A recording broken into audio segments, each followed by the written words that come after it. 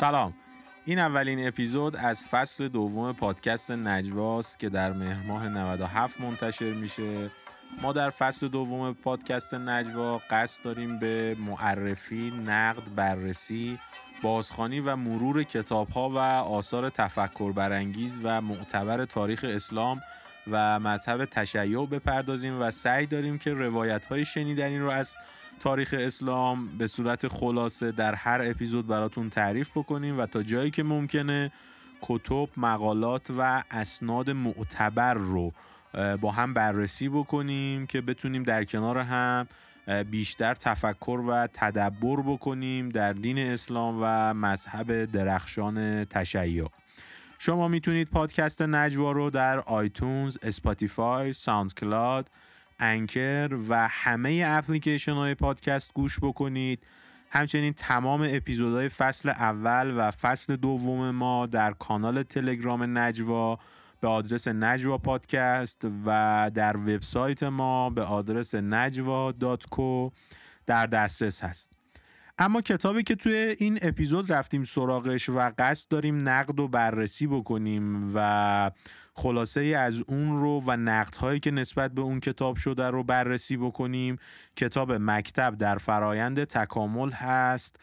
با عنوان فرعی نظری بر تطور مبانی فکری تشیع در 3 قرن نخستین، که خب خیلی از دوستان نقدهای خیلی زیادی رو نسبت به این کتاب داشتند و خیلی‌ها موافق این کتاب بودند. بحث‌های خیلی زیادی پیرامون این کتاب شکل گرفته و خود من هم نسخه اصلی کتاب رو خوندم، هم نسخه‌ای که تو بازار موجوده رو خوندم و طبیعتاً بعد از اینکه هر کسی این کتاب رو بخونه واقعاً ذهنش درگیر میشه و خیلی متفکرانه نسبت به وقایع تاریخی که برای شکلگیری مذهب تشیع اتفاق افتاده ذهن خودش رو خیلی درگیر میکنه و واقعا یه تلنگری میزنه. اما بعد از نگارش این کتاب خیلی‌ها نقدهای زیادی رو برای این کتاب نوشتن و جلسات خیلی زیادی برای نقد این کتاب شکل گرفته که ما سعی کردیم ماحصل نقدهایی که وجود داره و اصلا خود نویسنده کتاب اینکه با چه منظوری این کار رو انجام داده اینها رو بررسی بکنیم و نتیجه گیری رو به مخاطبای خودمون واگذار بکنیم. کتاب رو آقای دکتر سیدحسین مدرسی طباطبایی نوشته. ایشون از علمای معتبر شیعه هستند. اصل کتاب ترجمه کتاب بحران و تثبیت در دوره تکوینی اسلام شیعی هستش، نوشته آقای ابوجعفر ابن قبه رازی. اما آقای سیدحسین مدرسی طباطبایی متولد قم هستن. قبل از انقلاب سطوح عالی فقه و اصول رو در قم گذروندن. دروس خارج فقهشون هم در قم بودن و نزد علمای بزرگی هم شاگردی کردن. ایشون از سال 55 دیگه مهاجرت کردن به انگلستان و سال 1361 از آکسفورد دکتراشون رو گرفتن. از همون سال هم تو دانشگاه آکسفورد تدریس میکنن. صاحب کرسی گلستانه دانشگاه آکسفورد هم هستن و از سال 61 به عنوان استاد مدعو هم دانشگاه هاروارد هم دانشگاه کلمبیا توی نیویورک هستن و اتفاقا صاحب کرسی مهدویت دانشگاه کلمبیا هم هستن و کلاً 35 سال اخیر تمرکز پژوهشی و تحقیقاتیشون روی تاریخ تشیع و حقوق اسلامی بوده که ماحصلش هم کلی کتاب و مقاله است که اکثراً هم به زبان انگلیسیه. اسم اصلی این کتاب هم انگلیسیه به اسم Crisis and Consolidation in the Formative Period of Shiite Islam. این کتاب یکی از جنجالی ترین و شوک برانگیز ترین کتاباییه که من خودم خوندم تو این سالهای اخیر. هم نسخه اصلیش رو خوندم، هم نسخه‌ای که با مقدمه جدید تو ایران چاپ شده و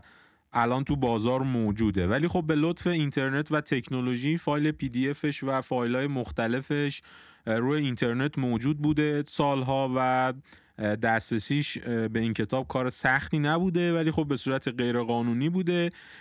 محتوای این کتاب روایتی از شیعه که با اون چیزی که ما تو کتابای درسی و برخی از رسانه هامون میشنویم تفاوت‌های بسیار بسیار اساسی داره. توضیح کتاب اینه که توی کتاب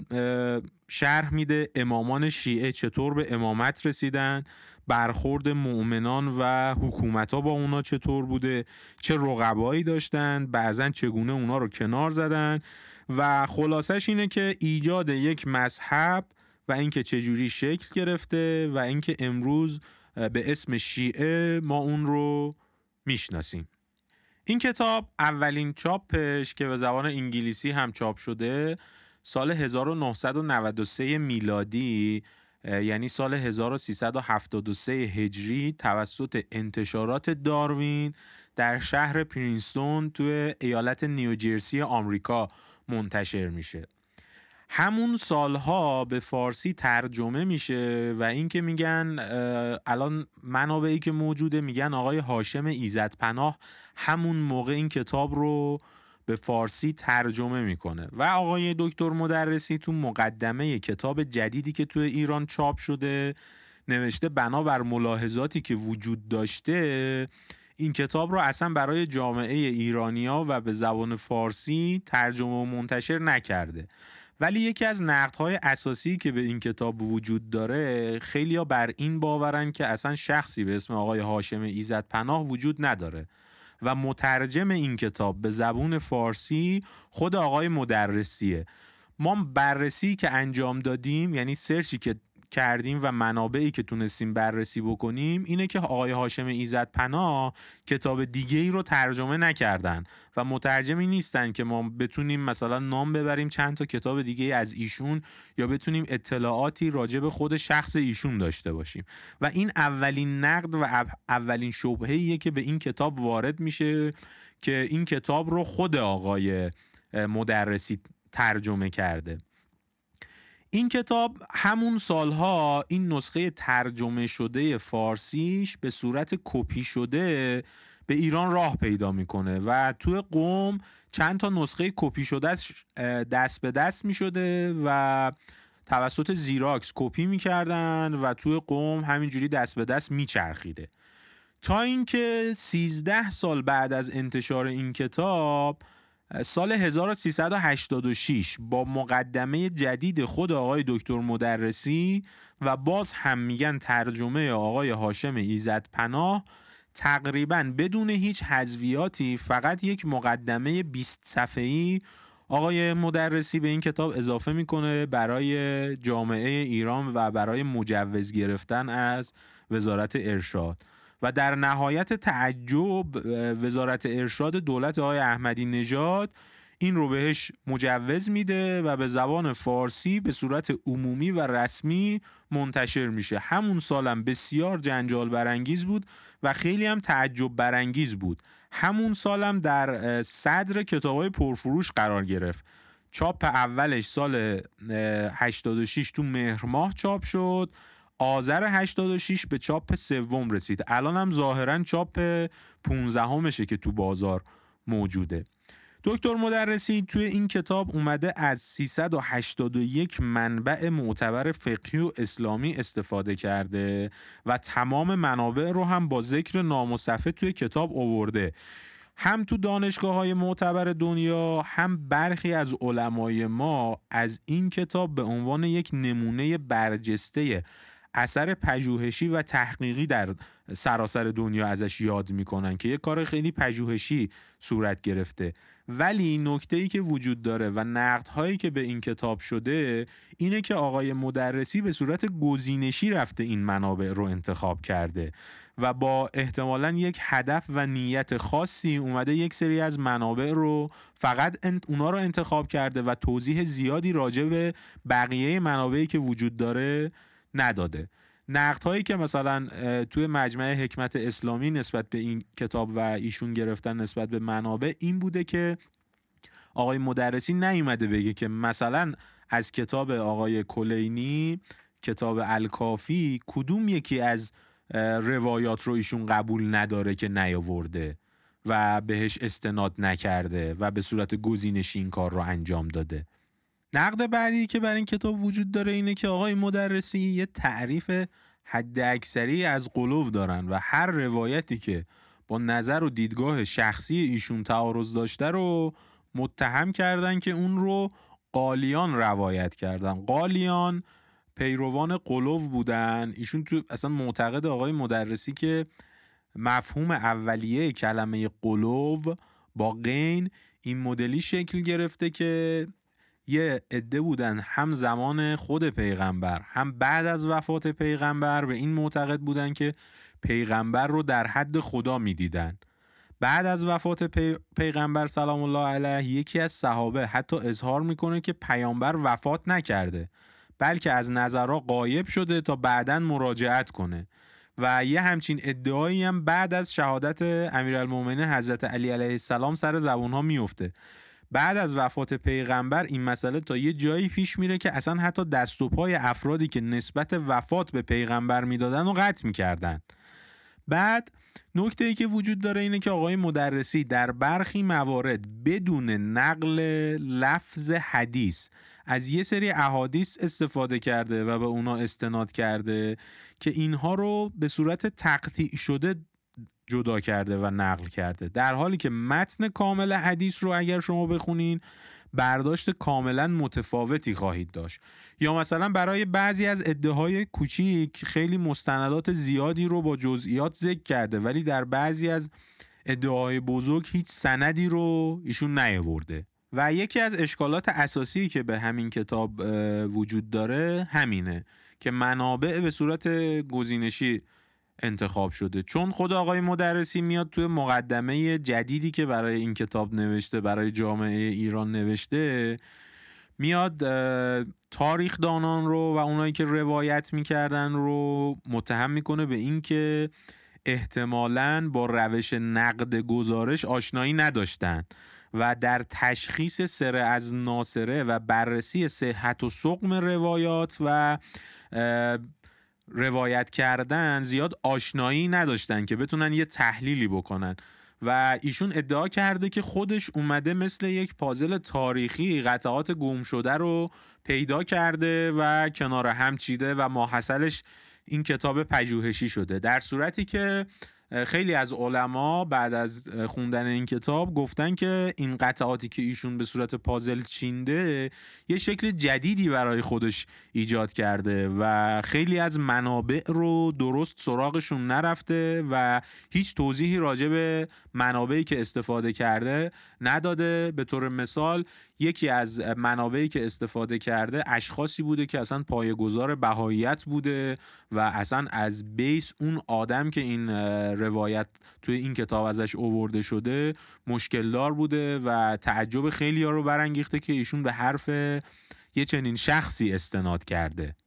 مشکل دیگه‌ای که وجود داره نسبت به این کتاب اینه که خیلی از علما گفتن که آقای مدرسی توی این کتاب با نیت و با قصد و غرض نسبت به وکلای ائمه برخورد کردن، یعنی منابعی رو استخراج کردن که نشون بدن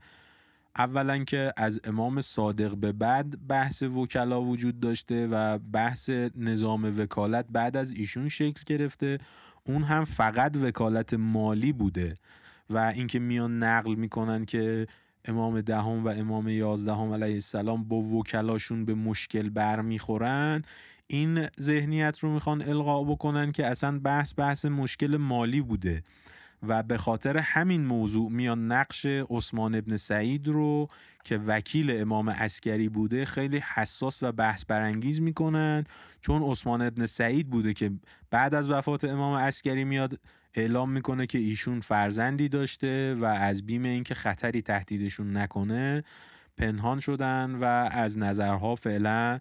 غایبن. و این که بیاد رئیس دفتر امامت رو که عثمان ابن سعید بوده فقط بحث وکالت مالی ایشون رو مطرح بکنه کاملا زیر سواله و کاملا نقد بهش وارده، چون خیلی از روایات وجود داره که اصلا رابطه بین امام عسکری با عثمان ابن سعید و همینطور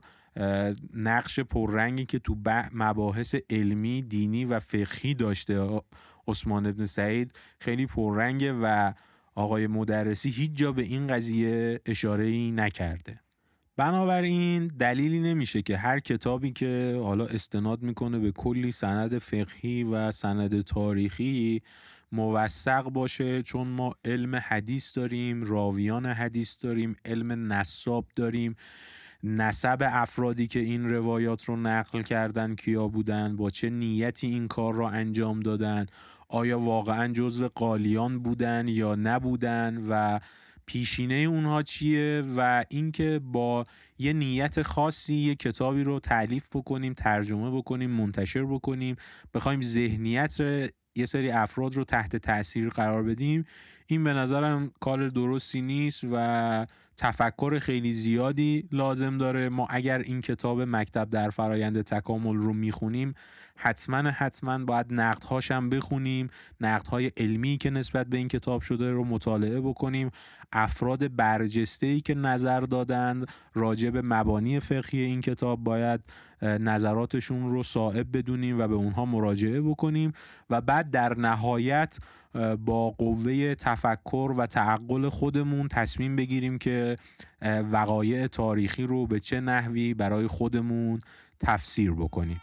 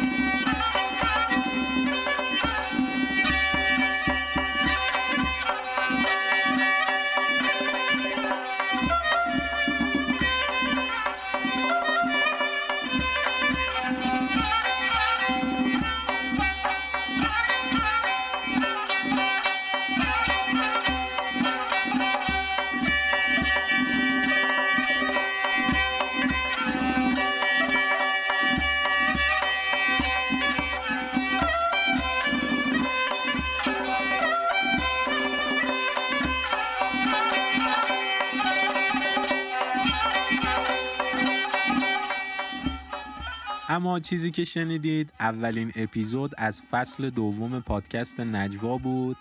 که به کمک امید عباسیان ساخته شد که خیلی ازش ممنونیم. لطفاً اگر دوست داشتید اسپانسر ما باشید یا از ما حمایت کنید، میتونید پادکست نجوا رو به دوستانتون معرفی کنید یا افرادی که پژوهشگر و محقق در حوزه اسلام شناسی و مذهب درخشان تشیع هستند ما رو معرفی بکنید. راه‌های ارتباطی با ما هم از طریق ایمیل podcast@najwa.co هستش یا میتونید به وبسایت ما به آدرس najwa.co مراجعه بکنید. میتونید ما رو از نظرات و پیشنهادات خودتون بهره‌مند بکنید.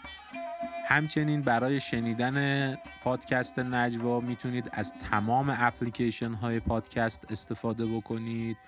و به وسیله فید RSS ما رو جستجو بکنید در اپلیکیشن های پادکست. ممنونیم از همه افرادی که به این اپیزود گوش دادند.